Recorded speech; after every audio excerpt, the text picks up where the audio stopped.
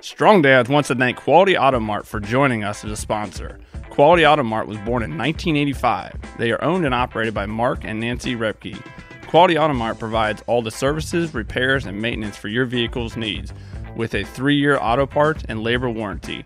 They offer complimentary vehicle safety inspection and estimates. Also, they offer a shuttle service, and the 4th oil change is always on them. They are located at 7307 on State Road 46 in Batesville, Indiana. Make sure you give them a call at 812-934-2301. Welcome to Strong Dads. This is Merle Hutchinson. I'm ready to bring you guys another great show. Well, if you can see, I'm sitting here by myself right now. And so my man Kyle he has been changing up his schedule with a completely different summer schedule.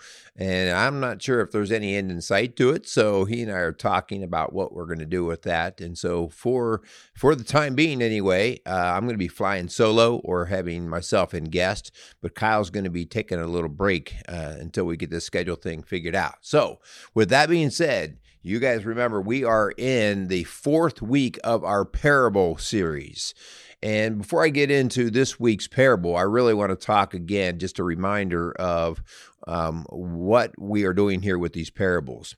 You know, oftentimes I work with men, and when I'm working with men, I frequently find out, because we are a faith-based ministry at Rock Solid Families, I'll kind of get their story of faith, whatever that is, and I'll get everything across the board, from atheists to, devout Christians, just across the board. And so what's interesting is when you have somebody who has not had a very good experience, or maybe little to no experience with faith, and you ask them, well, so what's your understanding of Christ? And you'll get responses that might be something to the effect of, well, I don't do the whole church religion thing.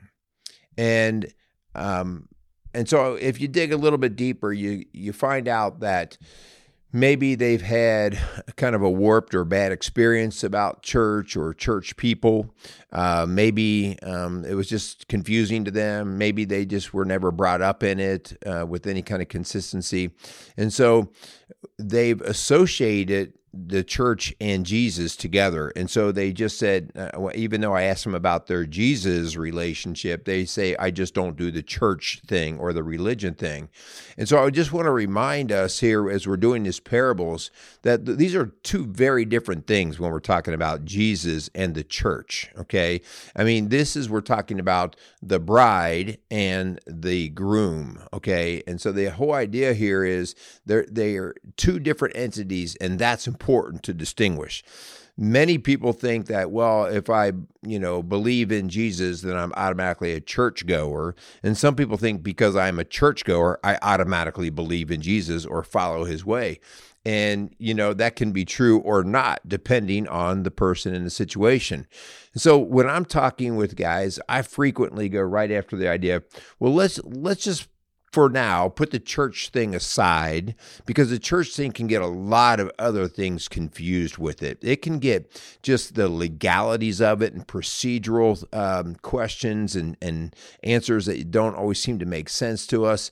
And then just kind of watching how people who make up the church function, it can cause a lot of different confusion. And so let's put the church thing off to the side for a second. I'm not dismissing it completely. What I'm saying is, for our conversation, when we're talking about coming into our faith, especially early on, and we're saying, well, who is this Jesus guy? And why is this church being married to this Jesus guy? And why is that even important? And so the idea here is, we better really know who Jesus is, because Jesus is not religion, all right? He's not a church. That's what we are. And he's not religion, which is a specific kind of doctrine, okay? He himself is a way. He is a way. He is a process of. He is a connector, a communicator to the way of God, okay? And so what's interesting is I go, well, I've heard about this Jesus guy, and I think I believe in him. And then I start to have to work with guys to say, well, if you say you believe in him, then let's say that he says he's God, And if he is God, then right away, man, that's a pretty high bar to set. That's a pretty high standard. And so now we actually have to start to really read his words.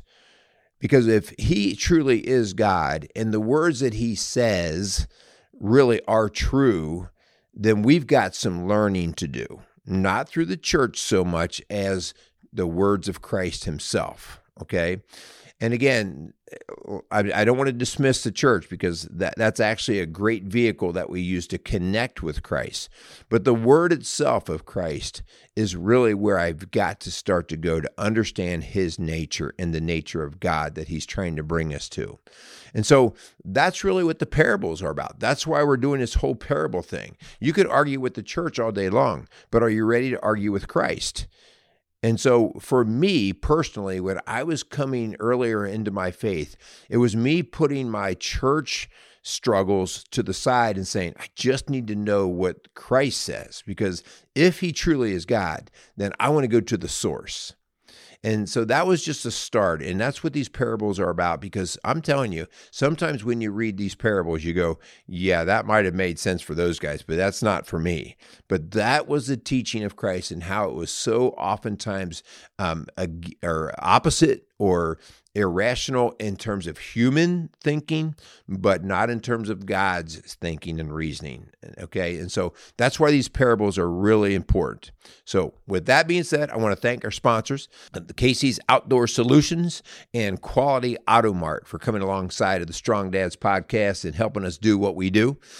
So for all of your outdoor landscaping needs, check out Casey's Outdoor Solutions. And for all of your automotive needs, check out Quality Auto Mart, located outside of Batesville, Indiana. All right, so I'm going to read this parable because this parable is one that I struggle with. And you're probably going to hear this and you're going to go, yeah, I never really liked this message either, okay? But let's dig a little deeper and figure out what we have to change, because Jesus is who he said he is, and that makes him perfectly God. All right. And so we're not going to change his message. We have to change our understanding of his message. So this is the parable of the workers in the vineyard. And this is out of Matthew 20, 1 through 17. For the kingdom of heaven is like a landowner who went out early in the morning to hire workers for his vineyard. He agreed to pay them a denarius for the day and sent them into his vineyard. About 9 in the morning, he went out and saw others standing in the marketplace doing nothing. He told them, "You also go and work in my vineyard, and I will pay you whatever is right." So they went. He went out again about noon, and then about 3 in the afternoon, and he did the same thing. About 5 in the afternoon, he went out and found still others standing around. He asked them, "Why have you been standing here all day long doing nothing?" "Because no one has hired us," they answered. He said to them, "You also go and work in my vineyard." When evening came, the owner of the vineyard said to his foreman, "Call the workers and pay them their wages, beginning with the last ones hired and going on to the first." The workers who were hired about 5 in the afternoon came and each received a denarius. So when those who were hired first, they expected to receive more, but each one of them also received a denarius. When they received it, they began to grumble against the landowner. These who were hired last worked only 1 hour, they said, and you have made them equal to us who have been borne the burden of the work and the heat of the day. But he answered one of them, "I am not being unfair to you, friend. Didn't you agree to work for a denarius? Take your pay and go. I want to give the one who was hired last the same as I gave you. Don't I have the right to do what I want to do with my money? Or are you envious because I am generous? So the last will be first, and the first will be last." All right. So what do you guys think about that, man? That's a tough pill to swallow. To be real honest, I may have been somebody guilty in my life of looking at what somebody else makes compared to what I make and go, well, that's not fair. That's the word that comes to play here. That's not fair. And it's really interesting how we measure the word fair, all right? Fair from my human nature. My human nature is all about the comparison. It's all about setting my standard up against the standard of somebody else. All right. It's all about my judgment. Think about the judgment that goes on in that. All right. And so we're trained up in this from the time you're a little kid. Your human nature says to your mom and dad, well, that's not fair. That's not fair, even though your parents are the authority. Right. And so this whole parable really starts to bubble up some of our human nature stuff that we probably need to at least have some thought on to say, how did I get off of track from the way that Christ is compared to what I am? Think about how we assert ourselves as authorities. By the sheer idea that I can look at somebody who's actually in charge of me, they've hired me, and I can look at them and say, that's not fair. Based off of if I'm the one in charge, okay? So we like to exert our own authority over the decisions that other people can make. We like to be the judge. Think about how I am asking to be the judge there when I say, hey, don't you think I should make more money than they should make? So I'm questioning right off the bat. How about this? I feel like I am entitled to complain and grumble. Remember in the parable, the idea that they even walked away and they grumbled. Think about how often you grumble and what your lot in life is. It's not fair. Things aren't going my way. I mean, we act like little 3-year-olds sometimes because we're not getting our way and we grumble and complain. Are you a complainer? I mean, this is what Christ is speaking to right here. He's kind of like, listen, you know what you signed up for from the get-go. Back off with the complaining and own what you accepted from the beginning.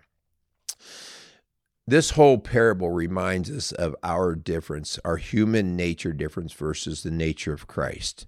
And I think what's important is how short-sighted our human nature is. What seems unfair is unfair in our life and our time period that we're in. But Christ works from a completely different reference, a completely different point of reference in terms of eternity. You know, we look at our life or maybe being out in the field working for a day as, man, that's a long day. Christ is looking at eternity. And so maybe I sweat a few minutes extra in a day, and I'm grumbling about the extra sweat that I dropped compared to the guy next to me. And Christ is seeing a much bigger picture. I mean, a much longer picture in time as well when we're talking about eternity. So think about how we're limited by our own perspective. All right. And so,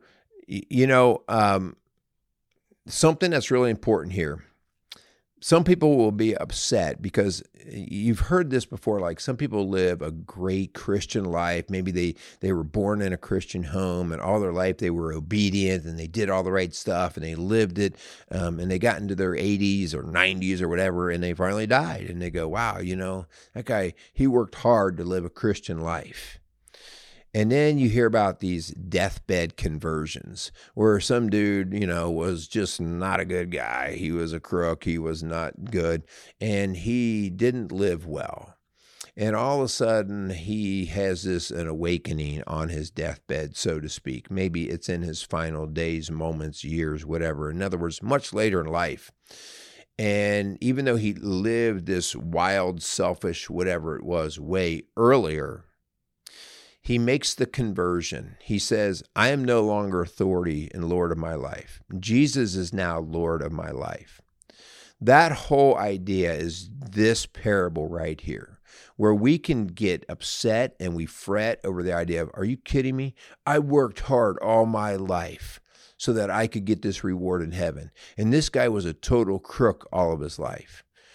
Well, this is our short-sightedness of understanding how we just have our own time reference and not a reference of eternity. And so Christ says, listen, for the short time that you're here, at the end of the day, it's not about the work that you do so much as the heart that you gave. This is a parable about whether you gave what you had for the time that you had, that when you committed to it, that you gave it all. Okay. And that's what this is about. And there's all kinds of reasons why guys didn't get hired into the field. All right. Maybe somebody didn't tell them, hey, there's work to be done. Hey, you should have been here when they were out asking and making altar calls earlier. There's always reasons why people are not able to get in early, so to speak, into the Christian family. But it doesn't matter when you get in. It's a matter of, did you get in? All right. In other words, did you accept Christ and did you give Christ your heart? So anyway, that's kind of my take on the workers in the vineyard.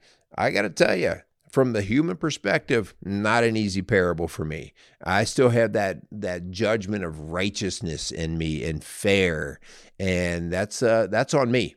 And so I ask you to challenge yourself this week as you hear this to say, how much is that a challenge for you? It doesn't mean we shouldn't be paid well for what we do. It means that we make a commitment and we do it and we follow through with it. And then we take what we get with that. All right. But we give our best. We give our all to the work that we commit to.